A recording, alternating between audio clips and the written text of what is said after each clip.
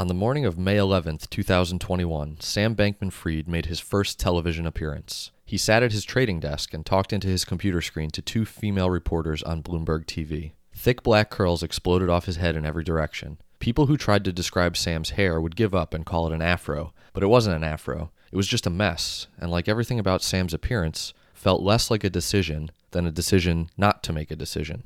He wore what he always wore, a wrinkled t-shirt and cargo shorts. His bare knee jackhammered up and down at roughly 4 beats per second while his eyes darted left and right and collided with his interviewer's gaze only by chance. His general demeanor was that of a kid pretending to be interested when his parents hauled him into the living room to meet their friends. He'd done nothing to prepare, but the questions were so easy that it didn't matter. Crypto wonderkind, read the Bloomberg Cryon, while the numbers on the left of the screen showed that in just the past year, Bitcoin's price had risen by more than 500%. That first TV show Natalie watched from her own desk. But later, during future interviews, she'd walk around behind Sam to confirm that, yes, his eyes moved around so much because he was playing a video game on live TV. Often on live TV, Sam would not only play a video game but respond to messages, edit documents, and tweet. The TV interviewer would ask him a question, and Sam would say, interesting question, even though he never found any of the questions interesting. And Natalie knew he was just buying time to exit whatever game he was playing and re-enter the conversation. Natalie didn't know how a person was supposed to behave on live television, but she suspected it wasn't like this. Yet even as she watched Sam's first television performance, she sensed it might play well. Sam was odd on TV, but he was also odd in real life. In real life, people who encountered him often thought he was the most interesting person they'd ever met. She decided against media training, or anything that might make Sam seem less like Sam. That was an excerpt from Going Infinite by Michael Lewis, the book we're discussing today. It's about Sam Bankman-Fried and his company FTX. I wanted to start with this passage because it perfectly characterizes the person Sam is. Irresponsible, rude, strange, and unbelievably intelligent. But more on that later. The book was wild because it was entirely the product of perfect timing. Way before FTX blew up, Michael Lewis was shadowing SBF to write a book about him. This is around the same time Walter Isaacson was shadowing Elon Musk to write a biography, and it was the equivalent of finding out Musk had been perpetrating a massive fraud at Tesla halfway through writing the book. So it was interesting because of the first-hand access Lewis had to SBF and FTX. It was unlike the other books we've talked about in that John Carreyrou was writing about Theranos as an investigative reporter, and Diana Henriquez was writing about Madoff based on interviews with him after he was already in jail. But Lewis was riding on planes with SBF, spending time with him at FTX headquarters in the Bahamas, and watching the day-to-day operations of a fraud before anyone knew it was a fraud. So it's a really unique and unusual perspective, but the book was a little bit anticlimactic because it came out in October of 2023, right before the trial started. I typically limit these episodes to only information I learned while reading the book, but because of the timing on this one, I'm going to pull in a couple of other sources so we can cover a little bit of what happened in the trial. But I'm getting ahead of myself here. Let's first jump back in time and learn a bit about SBF before FTX. It probably won't come as a shock to you that Sam was a weird kid. He was an exceptionally weird adult, so why wouldn't he have been a weird kid, right? There's one sentence in the book that I think sums it up perfectly. One interpretation of Sam's childhood is that he was simply waiting for it to end. Sam's parents were college professors, and you could probably accurately describe them as unconventional people. They didn't celebrate holidays or birthdays, and they had never gotten married. Sam didn't actually learn about this until he was in his 20s, but his parents had joined in a civil union rather than marriage in a form of silent protest for their gay friends who couldn't get married. I think it's a stretch to describe these things as weird, but they're definitely well within the bounds of unusual, especially when you consider them against the backdrop of typical American culture. Now, I'm pointing this out because it was the environment in which Sam was raised, and I think you can trace the through line of the adult he grew into and the crimes he committed all the way back to this unconventional childhood. Sam had a general sense of superiority towards other people, and it seemed to stem from the fact that he would examine widely held beliefs, devise logical arguments for why they were wrong, and then basically consider everyone who believed them to be stupid. So let me explain what I mean with an example. Sam disagreed with the commonly held belief that Shakespeare is one of the best writers of all time. Aside from the fact that Sam found the plots of his stories to be weak, he believed it was statistically unlikely that Shakespeare could be the best writer. This quote is from the book, but Lewis pulled it from a blog that Sam wrote while he was in college. About half the people born since 1600 have been born in the past 100 years. But it gets much worse than that. When Shakespeare wrote, almost all Europeans were busy farming, and very few people attended university. Few people were even literate, probably as low as 10 million people. By contrast, there are now upwards of 1 billion literate people in the Western sphere. What are the odds that the greatest writer would have been born in 1564?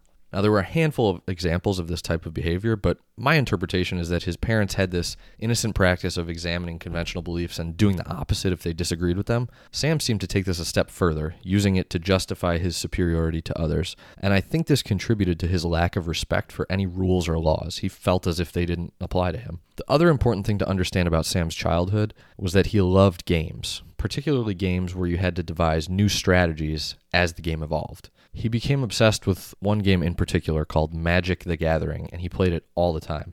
For those of you like me who had maybe heard of Magic but didn't really know what it is, here's a quick explanation. Basically, players buy their own playing cards and assemble their own decks for games, and each card has a special character with different traits. The kicker is that you never knew which cards would be the best because new cards were always being released and old cards were being banned. And the interaction between all the different cards was too complicated to memorize, so you couldn't really get good at the game simply by playing a lot. To be good at Magic, you had to be comfortable making decisions amid uncertainty. And that point is really important because it's one of the defining characteristics that made Sam successful early in his career, so keep that in mind because we'll come back to it. Now, that basically covers the important parts of Sam's childhood, but I want to touch on his college career because there were two important events from college that really shaped the rest of his life.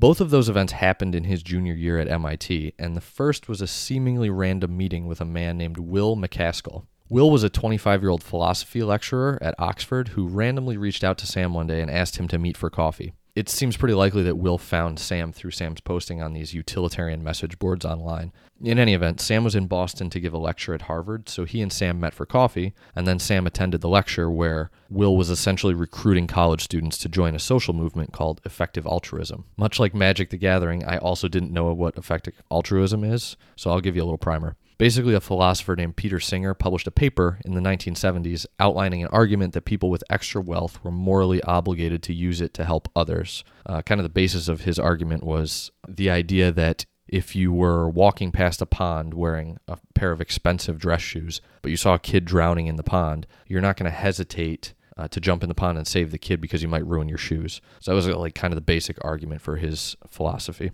Anyway, the paper got a lot of attention in academic circles, but it was never really practically applied. That is until 2009 when a group of young philosophers at Oxford started practicing Singer's ideas and branded them as effective altruism. The key premise behind effective altruism is that if you want to do good in the world, you should judge the effectiveness of your life based on the number of people you can save throughout your life. To do that, effective altruists separated career choices into 4 categories, only 2 of which made much sense to pursue from a mathematical perspective.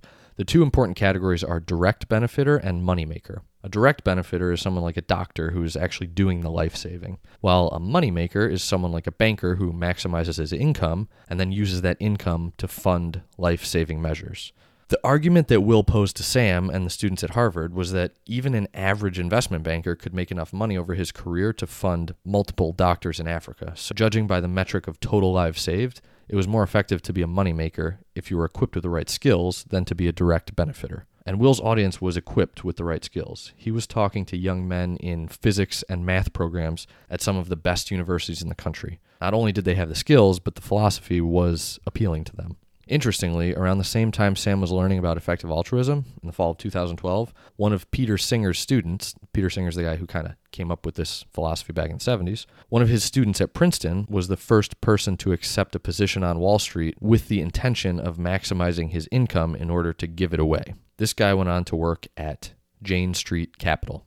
And that's where we come to the second major event of Sam's college career, his internship on Wall Street with Jane Street Capital. In the fall of his junior year, Sam realized he had no plan for the future, so he found his way to a job fair on campus where he left his resume with the Wall Street firms looking for traders. 3 of them emailed him and invited him to interview for their summer internship programs. Up to this point in his life, Sam had no idea what he was meant to do, but going through the process of these interviews led to an important realization. He was perfectly suited to be a trader. The interviews for these positions consisted of all these weird games that were designed to reveal how candidates evaluated and responded to unusual problems while under time pressure. In the interview with Jane Street, for example, Sam and the other applicants were given 100 poker chips as currency to play the interview games for the day. Each part of the interview was a different game, like a hand of poker where you could pay a set amount of chips to exchange one of your cards for another, or where you could make side bets about the likelihood of the next card in the deck being a heart or a club or whatever. Another game consisted of 10 unevenly weighted coins. You could flip any combination of coins you wanted for 100 total flips.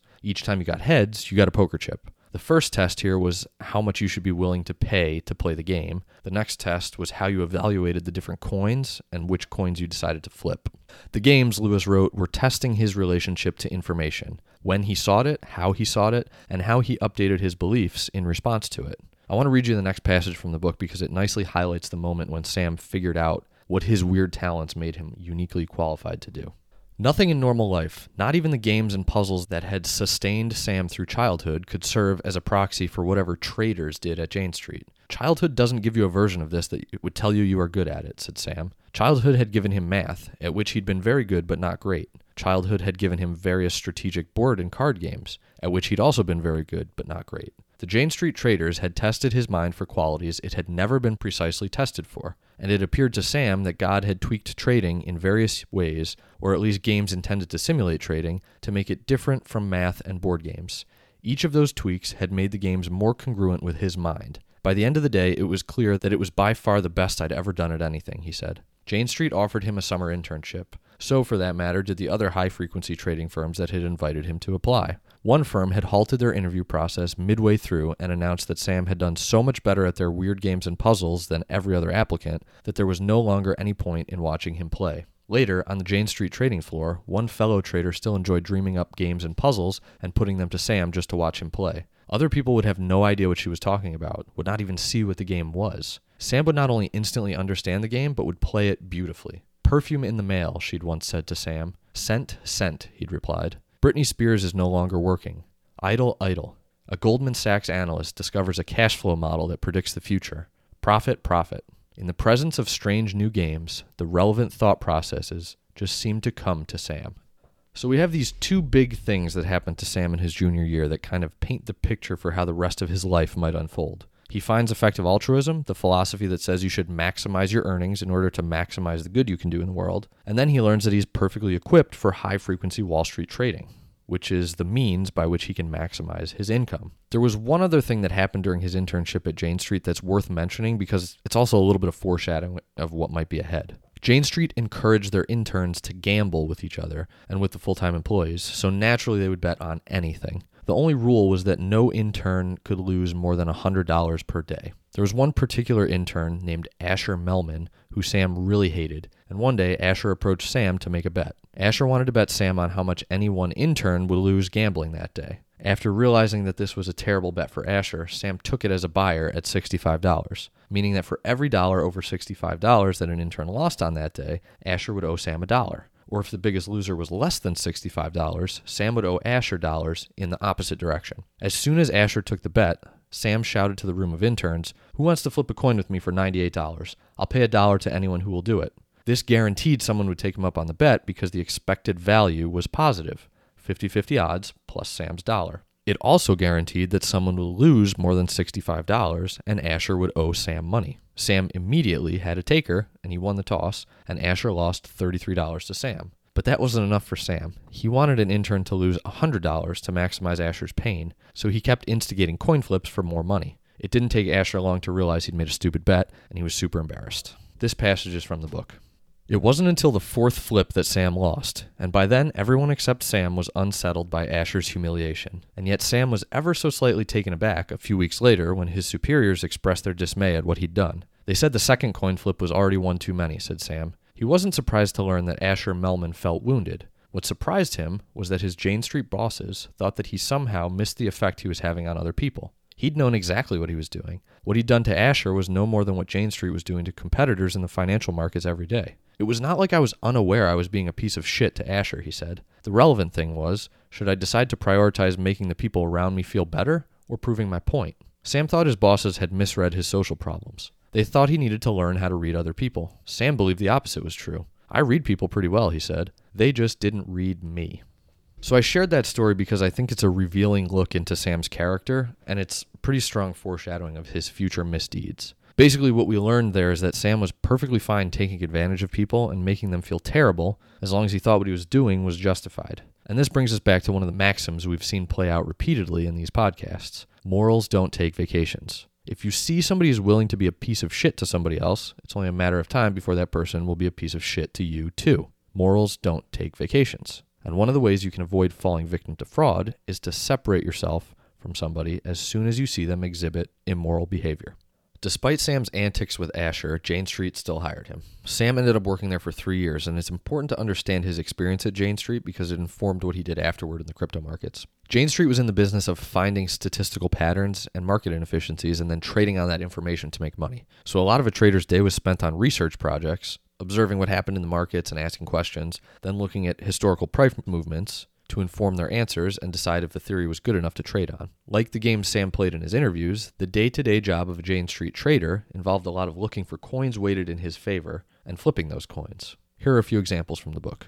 It wasn't enough for the trader to make money. You needed to be able to explain why you were making money. A great trader at Jane Street was not a great trader unless he could explain why he was a great trader and why some great trade existed. As one former trader put it, it was, why are you great and how do we replicate you? And if you could not answer the question, they doubted you. But these little research projects didn't need to begin in a dignified way, with some theory about why some market might be inefficient. Often they'd be triggered by some weird event the trader had observed while trading. For example, you might notice, as Sam once did, that exactly 12 hours after the price of certain South Korean stocks rose on the Seoul Exchange, the price of certain other Japanese stocks rose on the Tokyo Stock Exchange. Your first thought might be that this is merely a coincidence, but then it keeps happening. You dig into some old data and find that the same thing has been happening in these stocks for several months. You might trade on it and buy the Japanese stocks the instant the South Korean stocks rise. You might even make money. You wouldn't have satisfied the Jane Street system, however, because you didn't know why the Japanese stocks were rising in price 12 hours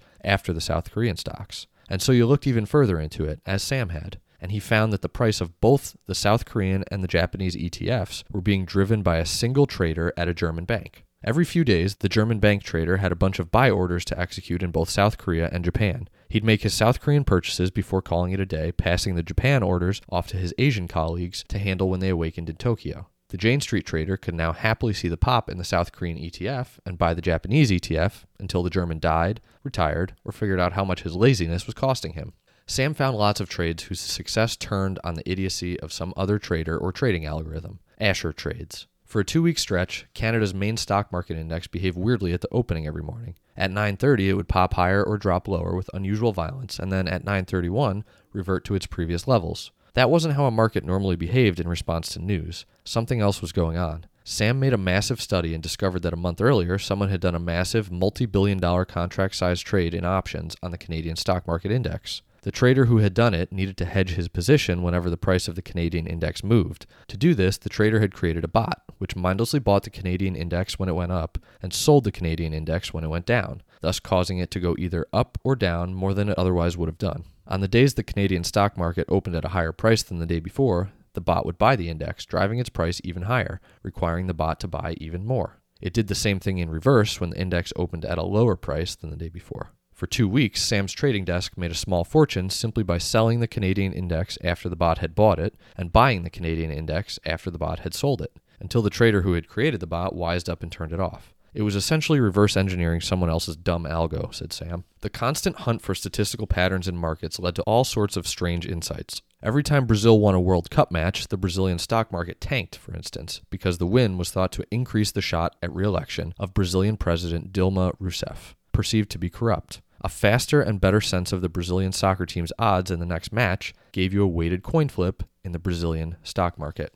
So that gives you a pretty good idea of how things worked at Jane Street. But I think the coolest example is what Sam did for the 2016 election. A lot of the traders shared the same opinion that the delay between election results being reported and the market moving was too slow. They smelled an inefficiency. Sam ran the project to trade on this inefficiency. So after doing a little bit of research, he realized that there was no standardized national reporting system for election data. Each state did it differently, and most of them had a lot of different data sources. The markets could only react to this data when they learned about it the same way everyone else did, by watching the live results, but the news networks had commercial breaks. And even though they wanted to be first to report, they weren't moving at the speed of high-frequency traders. So Sam assigned one trader to each state, and that person was in charge of finding the fastest source of election data for the state. They built a model just like the news outlets used, but they received the data faster than any other traders because they were compiling the data themselves, not getting it from CNN. Once they had the data, their trading strategy was simple. Bet against the market when there was good news for Trump, and bet on the market when there was good news for Clinton.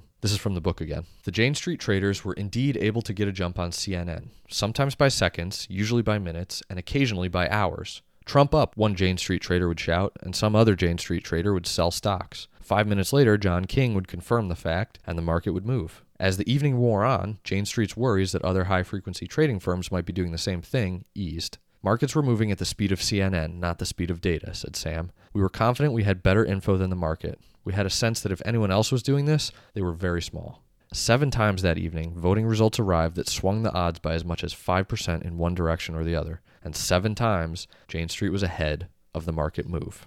So that's pretty cool. But what happened next was crazy. They saw the Florida Panhandle going to Trump before anyone else, and they knew this basically guaranteed him the election. So they bet several $billion against the S&P and called it a night. But 3 hours later, the market changed its mind. Instead of a Trump win being a bad thing for the market, it turned out to be a good thing. And that bet Jane Street placed went from being a $300 million win to a $300 million loss. It turned out to be the single worst trade in Jane Street history, and basically nothing happened. Because Jane Street separated process from outcome, nobody got in trouble. Their logic had made sense, it just didn't play out the way they'd predicted. So Sam was essentially in charge of a trade that was the single worst trade in Jane Street history. It lost them $300 million, and he didn't get in any trouble. So the good graces that Sam and the other traders received after this debacle were both incredible and commonplace at Jane Street. It's important to point out here that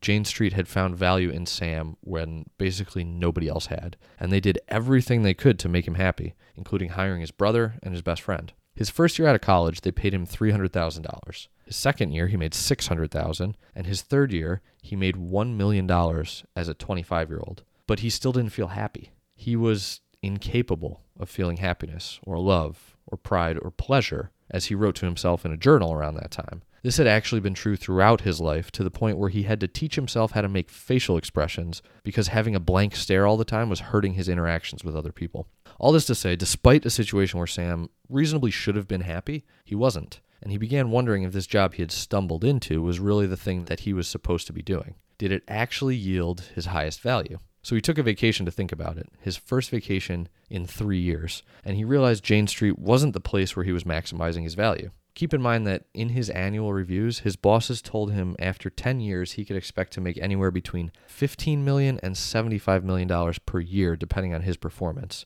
And he still didn't think this was the place where he was maximizing his expected value. He thought he could do better elsewhere, and elsewhere for him was in the crypto markets. So this was in 2017 when crypto was a relatively new market, and there were a lot of inefficiencies to capture in the same way that Jane Street captured inefficiencies in other markets. Based on Sam's napkin math, he thought he could make upwards of $1 million a day in the crypto markets. So he left Jane Street to do just that. Sam called his new company Alameda Research, and he staffed it with 20 or so effective altruists who had no crypto experience or interest. What they did have was interest in maximizing their earnings so they could give them away. Sam managed the company like he managed the rest of his life, similar to an unsupervised 6th grader with ADHD. This is from the book. He was demanding and expecting everyone to work 18-hour days and give up anything like a normal life, while he would not show up for meetings, not shower for weeks, have a mess all around him with food everywhere, and fall asleep at his desk, said Tara McAuley, a young Australian mathematician who was, in theory, running the company with Sam. He did zero management and thought that if people had any questions, they should just ask him. Then, in his one-on-ones with people, he'd play video games. The firm's finances were already in a state of chaos. They'd started small a few months before with the $500,000 left over after taxes from Sam's Jane Street bonus, but within a few months they'd persuaded other, richer, effective altruists to lend them $170 million to trade crypto. They'd lost millions of it already, though how many millions no one could say for sure. In February, their trading system had lost $500,000 per day. On top of the trading losses, some additional millions had simply vanished. No one seemed to know where the money had gone, but the employees were in full panic mode. Amid the turmoil, Sam inhabited what amounted to his own reality. His attitude toward the missing money was, it'll probably turn up somewhere, so let's fucking trade. His first stab at an automated trading system was losing money at an alarming clip, but he'd created another, supposedly better one. ModelBot, it was called. ModelBot had been programmed to scour the world's crypto exchanges for inefficiencies to exploit. If for even a few seconds it was possible to buy Bitcoin on some Singaporean exchange for $7,900 and sell it for $7,920 on an exchange in Japan, ModelBot would do it over and over again, thousands of times per second. But that example made ModelBot sound simpler than it was. ModelBot was programmed to trade roughly 500 different crypto coins on 30 or so different crypto exchanges, most of them in Asia, all of them basically unregulated. The tulip bulb-like explosion in crypto over the previous year had encouraged the creation of hundreds of new coins. ModelBot made no distinction between the better-known coins with deep markets like Bitcoin and Ether and the so-called shit coins that hardly traded at all, like Sex Coin and Putin Coin and Hot Potato Coin. ModelBot just hunted for any coin it could buy at one price in one place and sell in another at a higher price. ModelBot was maybe the biggest point of disagreement between Sam and his management team. Sam's release the Kraken fantasy was to hit a button and let ModelBot burn and churn through crypto markets 24 hours a day, 7 days a week. He had not been able to let ModelBot rip the way he liked because just about every other human being inside Alameda Research was doing whatever they could to stop him. It was entirely within the realm of possibility that we could lose all our money in an hour, said one. $170 million that might otherwise go to effective altruism could simply go poof. That thought terrified the 4 other effective altruists in charge of Alameda Research. One evening, Tara argued heatedly with Sam until he caved and agreed to what she thought was a reasonable compromise. He could turn on ModelBot so long as he and at least one other person were present to watch it, but should turn it off if it started losing money. I said, okay, I'm going home and going to sleep, and as soon as I left, Sam turned it on and fell asleep, recalled Tara. From that moment, the entire management team gave up on ever trusting Sam. So that gives you a little window into how things were going inside Alameda, but let's jump back a bit and understand the ways they were making money. The best example is the inefficiency they found in the South Korean market. They realized that Bitcoin was trading in South Korea for 20% more than it was in the US. So if you could buy Bitcoin in the US and sell it in South Korea, you could instantly make a huge profit. But it wasn't that simple. First, you could only trade in South Korea if you were South Korean. That was the easy problem to solve. They found a South Korean grad student and started trading in his name. The real problem was that the South Korean government wouldn't let citizens sell more than $10,000 worth of won, the South Korean currency. So even if you bought Bitcoin in the US and sold it in South Korea, you were now stuck with a bunch of South Korean currency that you couldn't move. Sam brainstormed all kinds of creative solutions for this problem, including everything from buying a jet and paying a bunch of South Koreans to physically move currency out of the country, to starting an import-export company to buy Tylenol in South Korea and resell it in the US. Then they found a good solution: Ripple. Ripple was another cryptocurrency, and if the price of Bitcoin was 20% higher in South Korea than the US, Ripple was consistently 25% higher. So Alameda started selling Ripple in South Korea, using the won to buy Bitcoin, sending the Bitcoin back to the US, selling it for dollars, using the dollars to buy Ripple, sending the Ripple to South Korea, and repeating the process. Instead of a 20% profit, they were only making 5% on every trade, but it was still a huge profit based on the volume they were doing. And it was essentially a riskless trade. That is, until it wasn't. One day, somebody noticed they were missing $4 million worth of Ripple. Everyone, as you can imagine, became really upset. Everyone except Sam. This is from the book again.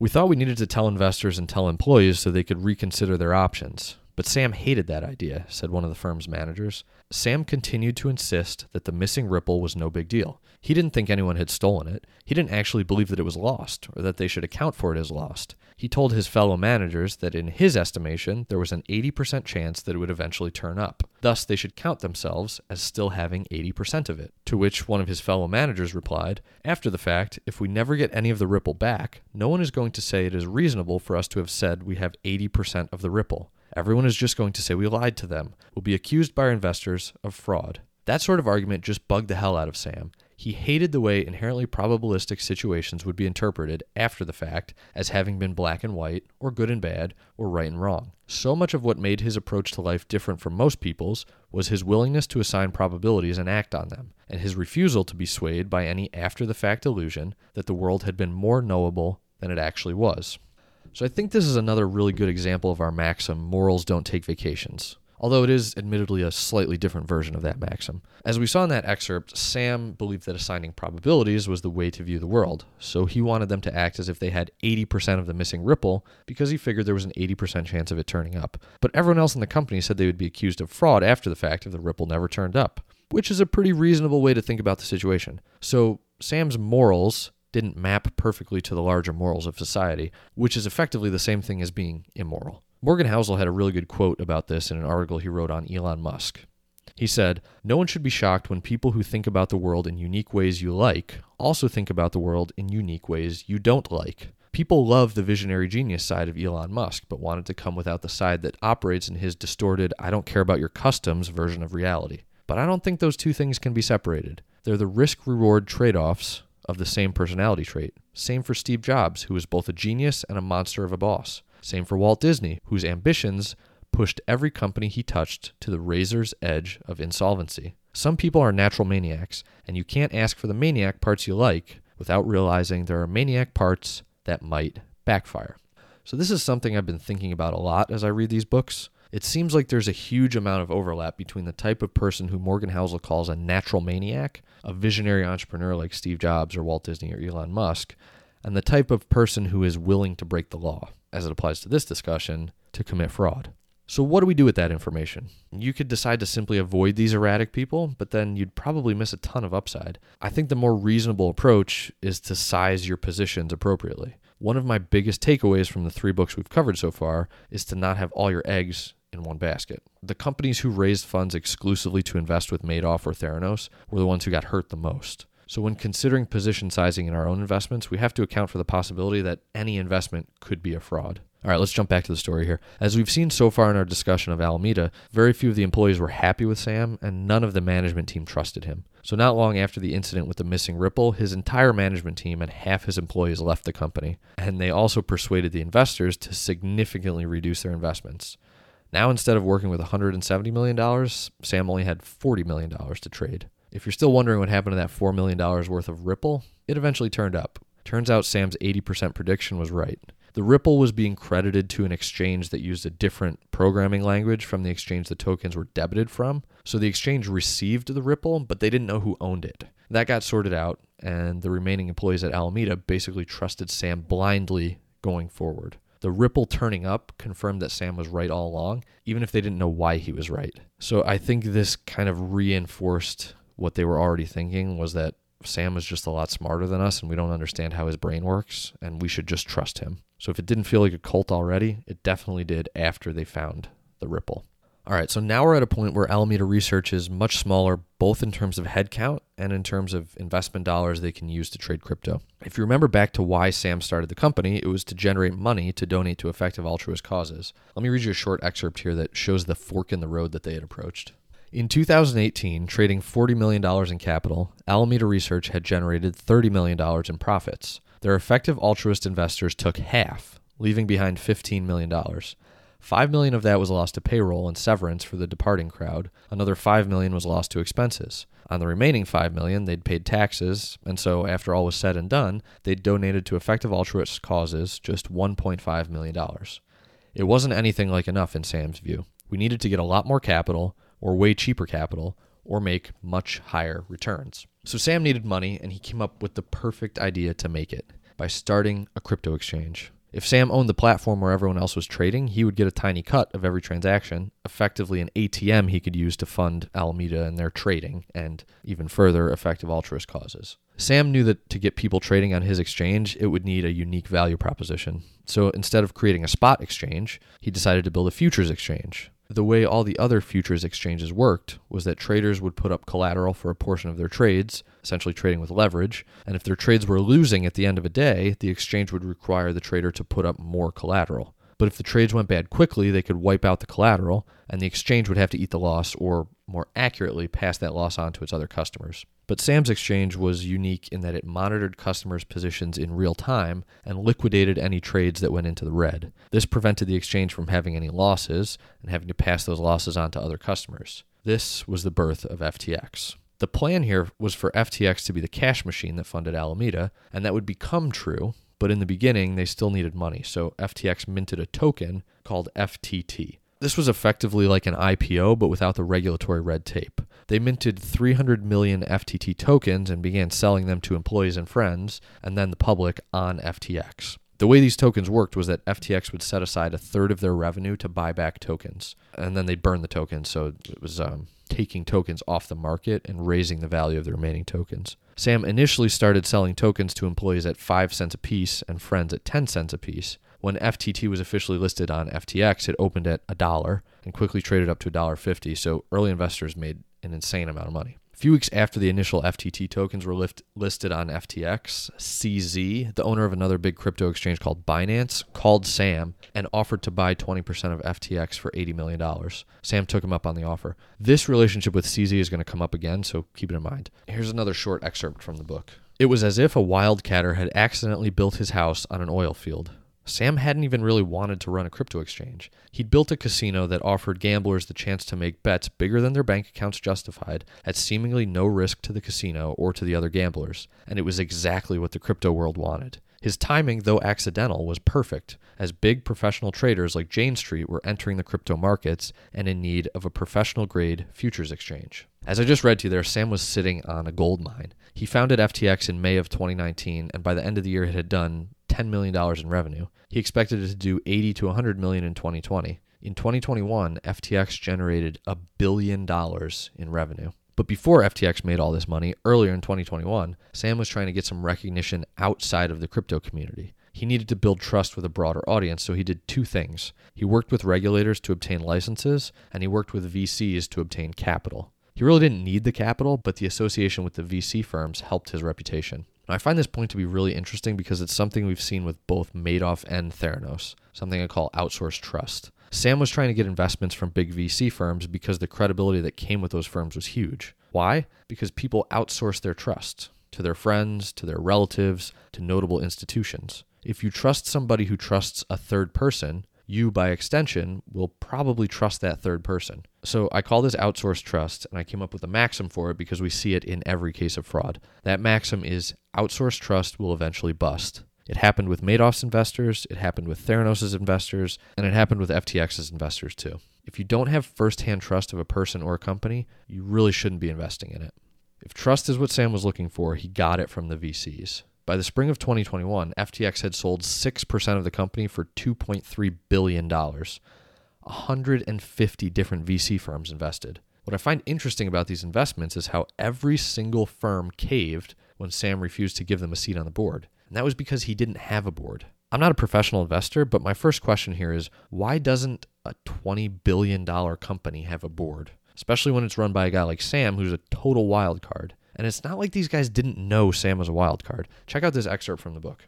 I got on the phone with him, recalled Nick Shalik of Ribbit Capital. I asked him a question, and he talked for an hour. I asked him a second question, and he talked for another hour. Shalik was struck, as were many of the VCs, by Sam's seeming artlessness. He says if he has a decision to make and the decision is a $1 million decision, he'll make it in 5 seconds. If it's a $10 million decision, he'll take a few minutes. And if it's a $100 million decision, he'll spend a couple of hours on it. And it's like he's serious? I'm thinking, God, you can't say that to a regulator or a journalist or anyone. This artless workaholic was plotting to take over the financial world and had a plausible story about how he might do it. For him to build the business he was describing, it would be the largest global crypto exchange, and then go beyond that to become the largest global financial institution, said Shalik. He, like everyone else, quickly saw that Sam didn't resemble most of the entrepreneurs he'd dealt with. He's not a showman. He's not a salesman. He's got a non-conventional way of thinking about building his organization. Everything is probabilities, and he'd pull these probabilities out of thin air, and then he'd change them. He's sleeping on a beanbag. He's doing all of this by himself,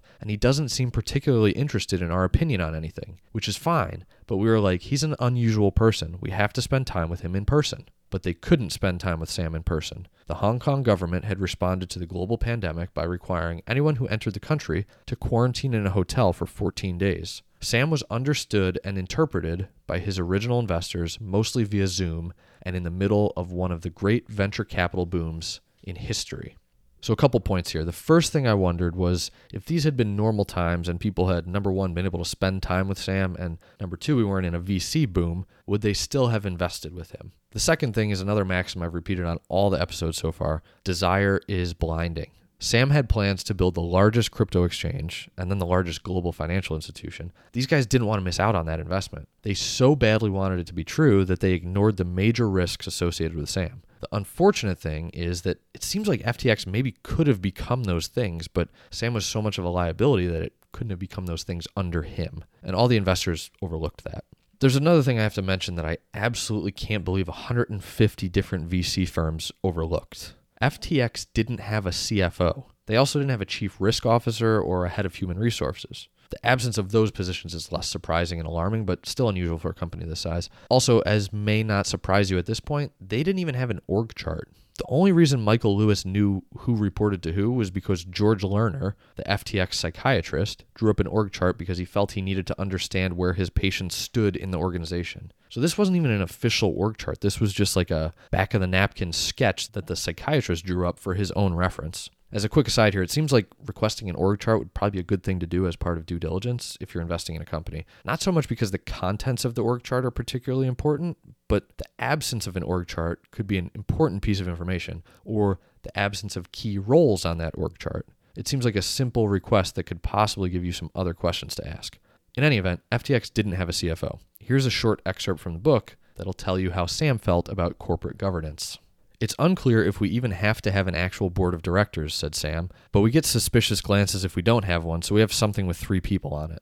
He admitted he couldn't recall the names of 2 of the people. I knew who they were 3 months ago, he said. It might have changed. The main job requirement is that they don't mind docu-signing at 3 a.m. Docu-signing is the main job. Then there was the CFO. For the past 18 months, various venture capitalists whom Sam had permitted to invest in FTX had been telling him that he should hire a serious grown-up to act as the company's chief financial officer. There's a functional religion around the CFO, said Sam. I'll ask them, why do I need one? Some people can't articulate a single thing the CFO is supposed to do. They'll say, keep track of the money, or make projections. I'm like, what the fuck do you think I do all day? You think I don't know how much money we have? Sam had briefly entertained the idea that it might be useful to have some older people around. We tried having some grown-ups, but they didn't do anything, he said. This was true for everyone over the age of 45. All they did was worry. Here's a classic grown-up thing. You freaked the fuck out about a Chinese government crackdown on crypto in Hong Kong. Their job was to be serious about problems, even if the problems were not serious. The truth was that grown-ups bored him. All they did was slow him down.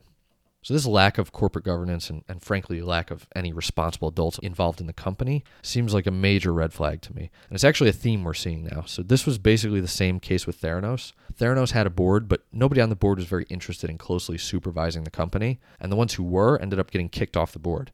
Theranos also lacked a CFO. This general lack of supervision leads to our newest maxim: CFO or it's a no. As an investor, you can't invest in companies that don't have a CFO. A CFO doesn't guarantee bad things won't happen, but it's a small check and balance that you shouldn't be comfortable foregoing. And while this maxim specifically refers to the CFO, it should make you think of corporate governance generally.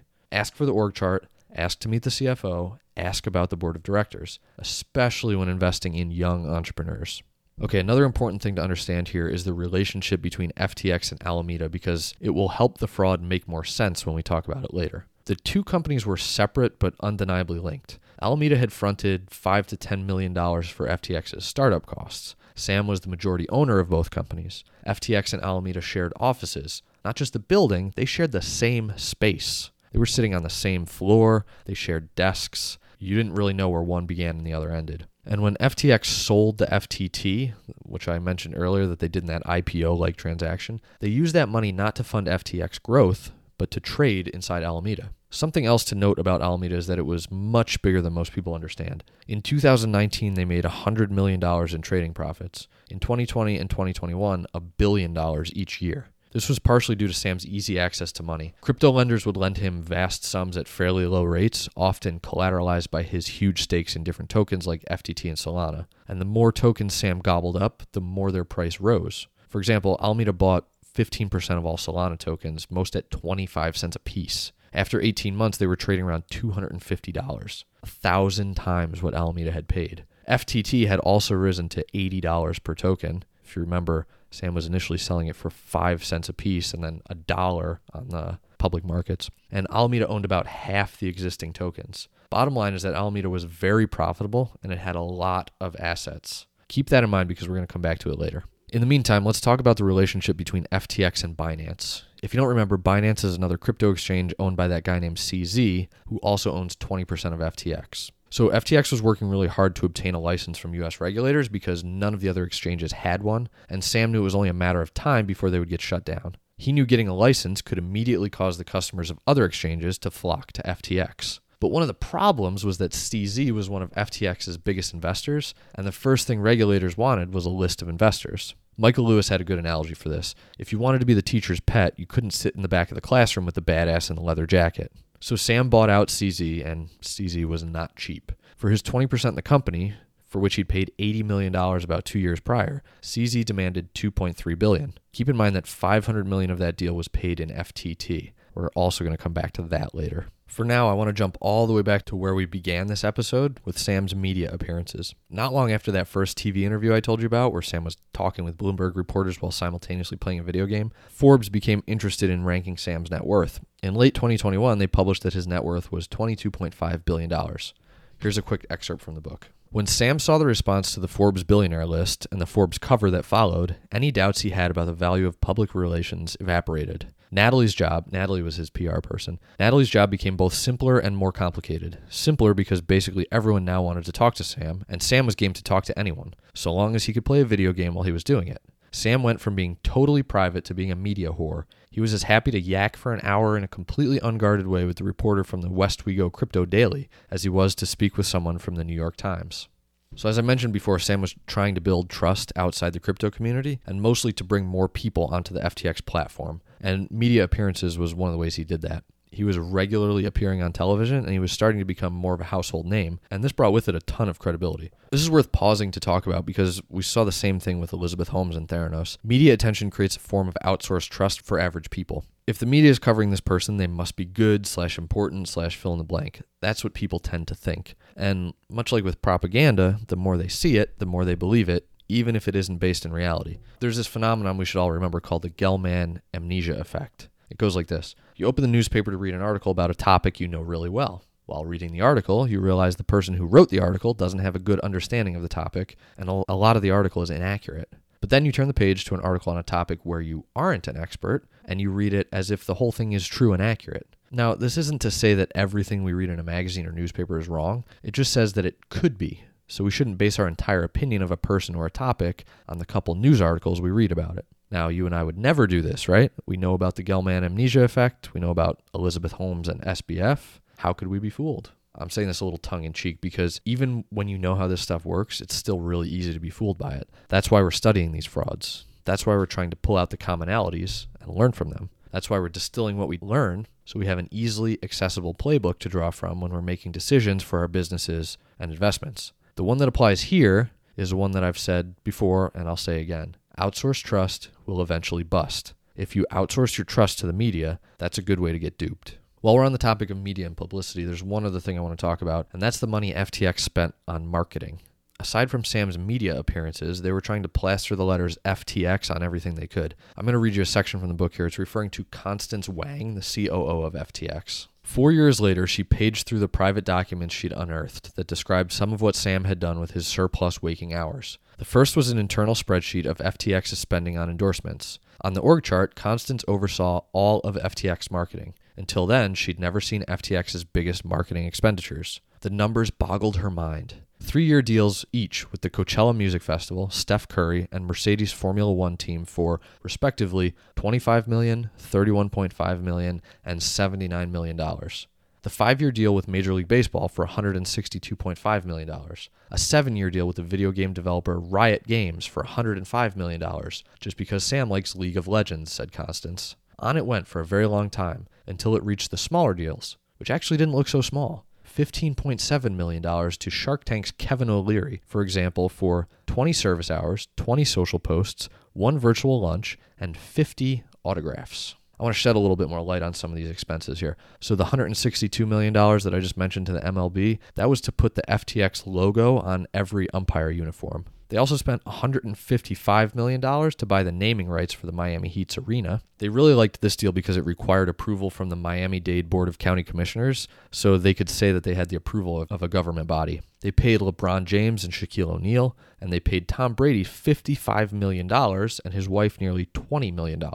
That collective $75 million was for 40 total hours of time from the couple, nearly $2 million per hour. They also paid Larry David $10 million to do a 60-second Super Bowl commercial that cost $25 million to produce and air. So the thing about spending all this money is that the people receiving the money obviously don't do much of any vetting. But FTX gets all the trust and legitimacy that these people and organizations bring with them. So if you were a Tom Brady fan or an MLB fan or a Miami Heat fan, FTX was becoming ubiquitous in your world. And because you trusted those other people and organizations, you began to trust FTX by extension. It was honestly a brilliant play on their part. That's how marketing works. Coca-Cola and Budweiser and McDonald's and thousands of other brands do the same thing. The difference is that those brands aren't responsible for billions of dollars of customer funds, so the stakes of trust are much lower. You choose McDonald's because you saw a sweet Michael Jordan commercial and you get a crappy Big Mac, okay, you're out $7. If you chose FTX because of a Tom Brady commercial, you could be out thousands, tens of thousands,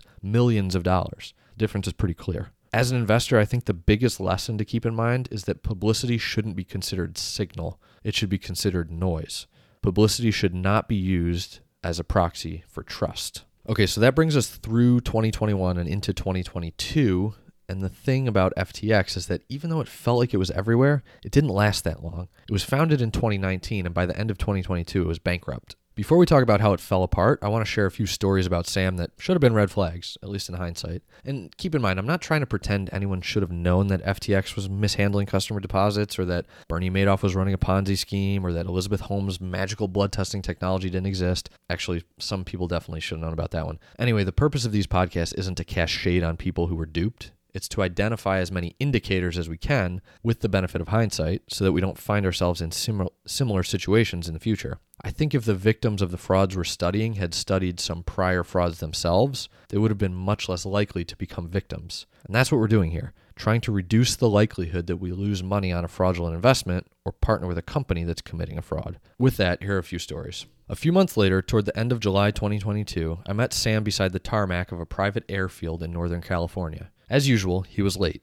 When he finally arrived, he didn't so much step as tumble out of the back of a black car. Instead of a suitcase, he carried what appeared to be a small pile of old laundry. As he drew closer, I saw that it was a blue suit and a button-down Brooks Brothers shirt. "This is my DC suit," he said, almost apologetically. "Normally I leave it in DC." 6 hours in the future, he was meant to have dinner with Senate Minority Leader Mitch McConnell, whom he'd never met. He'd been briefed that McConnell would be offended if he arrived in shorts. "McConnell really cares about what you wear," said Sam, as he walked up the steps of the private plane and plopped the suit ball onto a spare seat. I eyed the ball of clothes. Its wrinkles were not new and shallow, but old and deep, reversible only with time and effort. It was hard to see how these clothes would be of any use in this situation. "Do you have a belt?" I asked. "I do not have a belt," he said, as he reached into a basket of vegan snacks, grabbed a sack of popcorn, and dropped into his seat. "Shoes?" No shoes," he said. It was as if he'd only received a single explicit instruction. Bring a suit. Whoever had sent it had neglected to add, make sure it's wearable and that you have whatever else you need to satisfy Mitch McConnell's need for his dinner companions to appear formally dressed.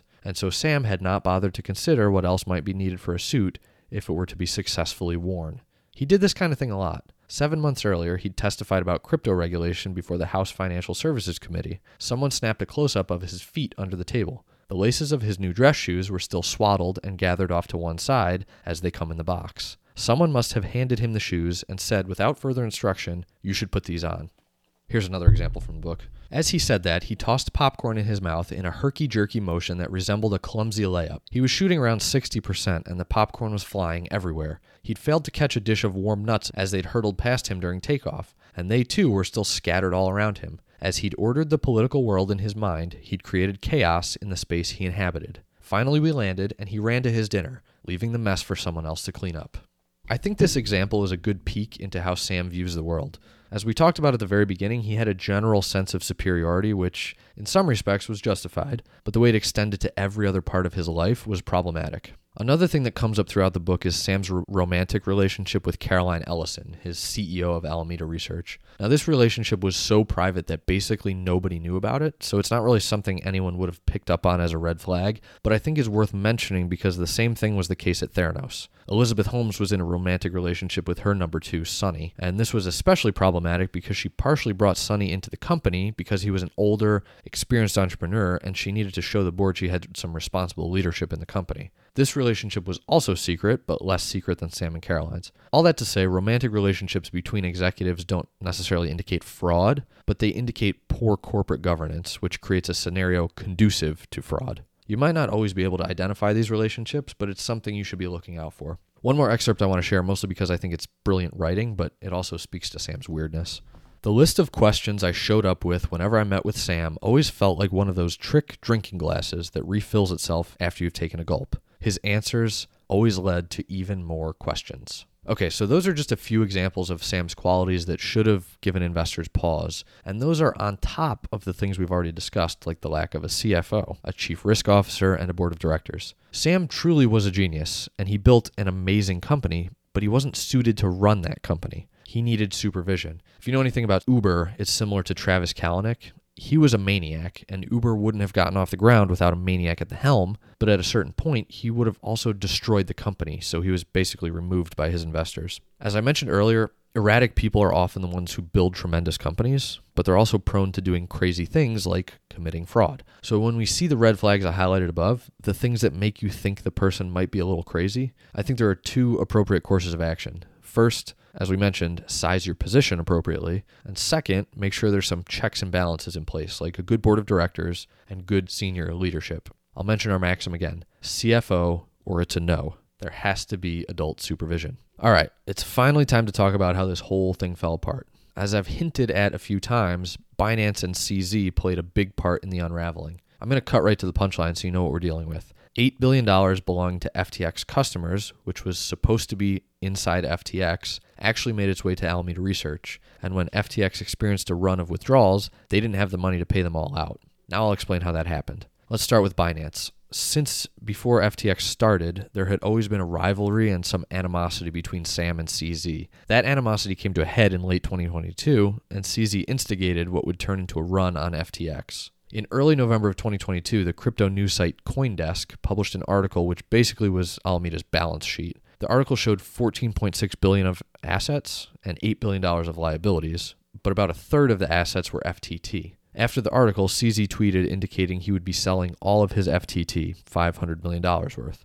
This would obviously flood the market and tank the price of FTT, which would hurt Alameda's balance sheet and potentially cause a panic around FTX. And that's exactly what happened. FTX was supposed to have $15 billion in customer deposits. Within a few days, customers withdrew $5 billion, and then FTX stopped sending funds to customers because they basically had no funds left to send to them. The remaining assets were inside Alameda, and many of them were not immediately liquid. So Sam scrambled to find a $7 billion loan. He spoke with sovereign wealth funds, private equity funds, and Asian crypto exchanges. Every potential lender had one question: where did the customer deposits go? As Lewis wrote, when that question went unanswered, everyone who had $7 billion lying around lost interest.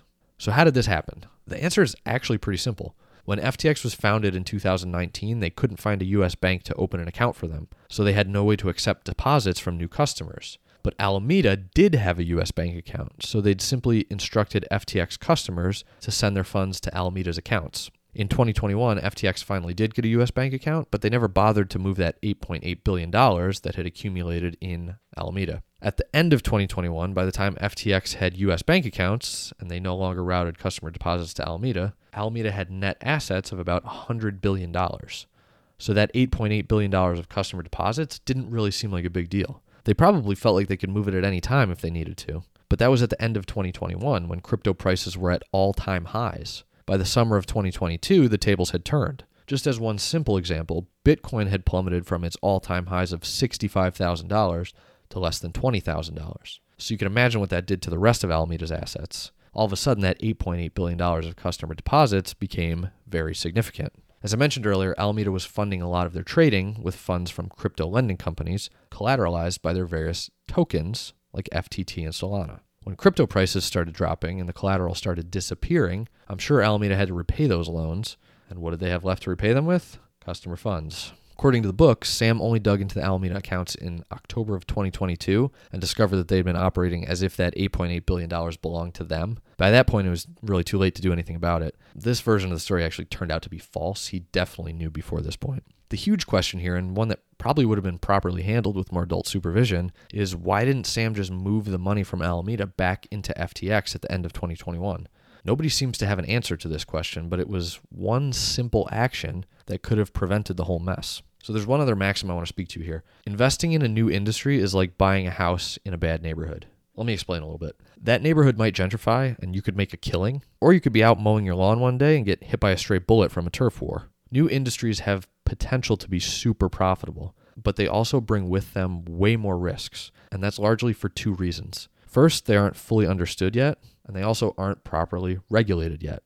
If FTX had been properly regulated, they would have had regular exams, and it would have quickly become apparent that they were mishandling customer funds. The problem that caused their downfall is a problem that likely wouldn't have happened in an established and well-regulated industry. So instead of making a killing on their investments, investors got hit with a stray bullet instead. Just as a small example, Sequoia Capital, one of the VC funds that invested in FTX, wrote down their investment to $0 for a loss of more than $200 million. So that's how it unfolded. FTX had a run of withdrawals that they weren't able to pay out because they were holding customer funds in Alameda Research. Shortly thereafter, they declared bankruptcy, and the company was taken over by John Ray, a notorious figure in the bankruptcy world. He was the guy who oversaw the Enron bankruptcy proceedings. I'm going to read you an excerpt from one of Ray's filings on FTX. He wrote, "I have over 40 years of legal and restructuring experience. I have been the chief restructuring officer or chief executive officer in several of the largest corporate failures in history. I have supervised situations involving allegations of criminal activity and malfeasance at Enron. I have supervised situations involving novel financial structures at Enron and Residential Capital, and cross-border asset recovery and maximization at Nortel and Overseas Shipholding. Nearly every situation in which I have been involved has been characterized by defects of some sort in internal controls, regulatory compliance, human resources, and systems integrity. Never in my career have I seen such a complete failure of corporate controls and such a complete absence of trustworthy financial information as occurred here at FTX. From compromised systems integrity and faulty regulatory oversight abroad to the concentration of control in the hands of a very small group of inexperienced, unsophisticated, and potentially compromised individuals. This situation is unprecedented." Just to underline what I just read to you there, the guy who oversaw the Enron bankruptcy said that this was worse than Enron. Take a moment to let that sink in. Sam's trial concluded in early November of 2023, and he was found guilty on all 7 charges, including wire fraud, conspiracy to commit wire fraud, and conspiracy to commit money laundering. His sentencing is scheduled to take place in March of 2024, and he could be facing more than 100 years in prison. And that is where I'll leave you. Hopefully by studying SBF, Elizabeth Holmes, Bernie Madoff, and all the other fraudsters we're going to talk about this season, we can identify and avoid fraud in our businesses and investments. If you enjoyed this episode, I recommend buying the book. It has a ton of additional detail I didn't have time to cover here, but it's fascinating and it's definitely worth reading. If you do buy the book, using the link in the show notes, you'll be supporting the podcast, which I very much appreciate. And with that, we're one book closer to avoiding fraud as investors and entrepreneurs.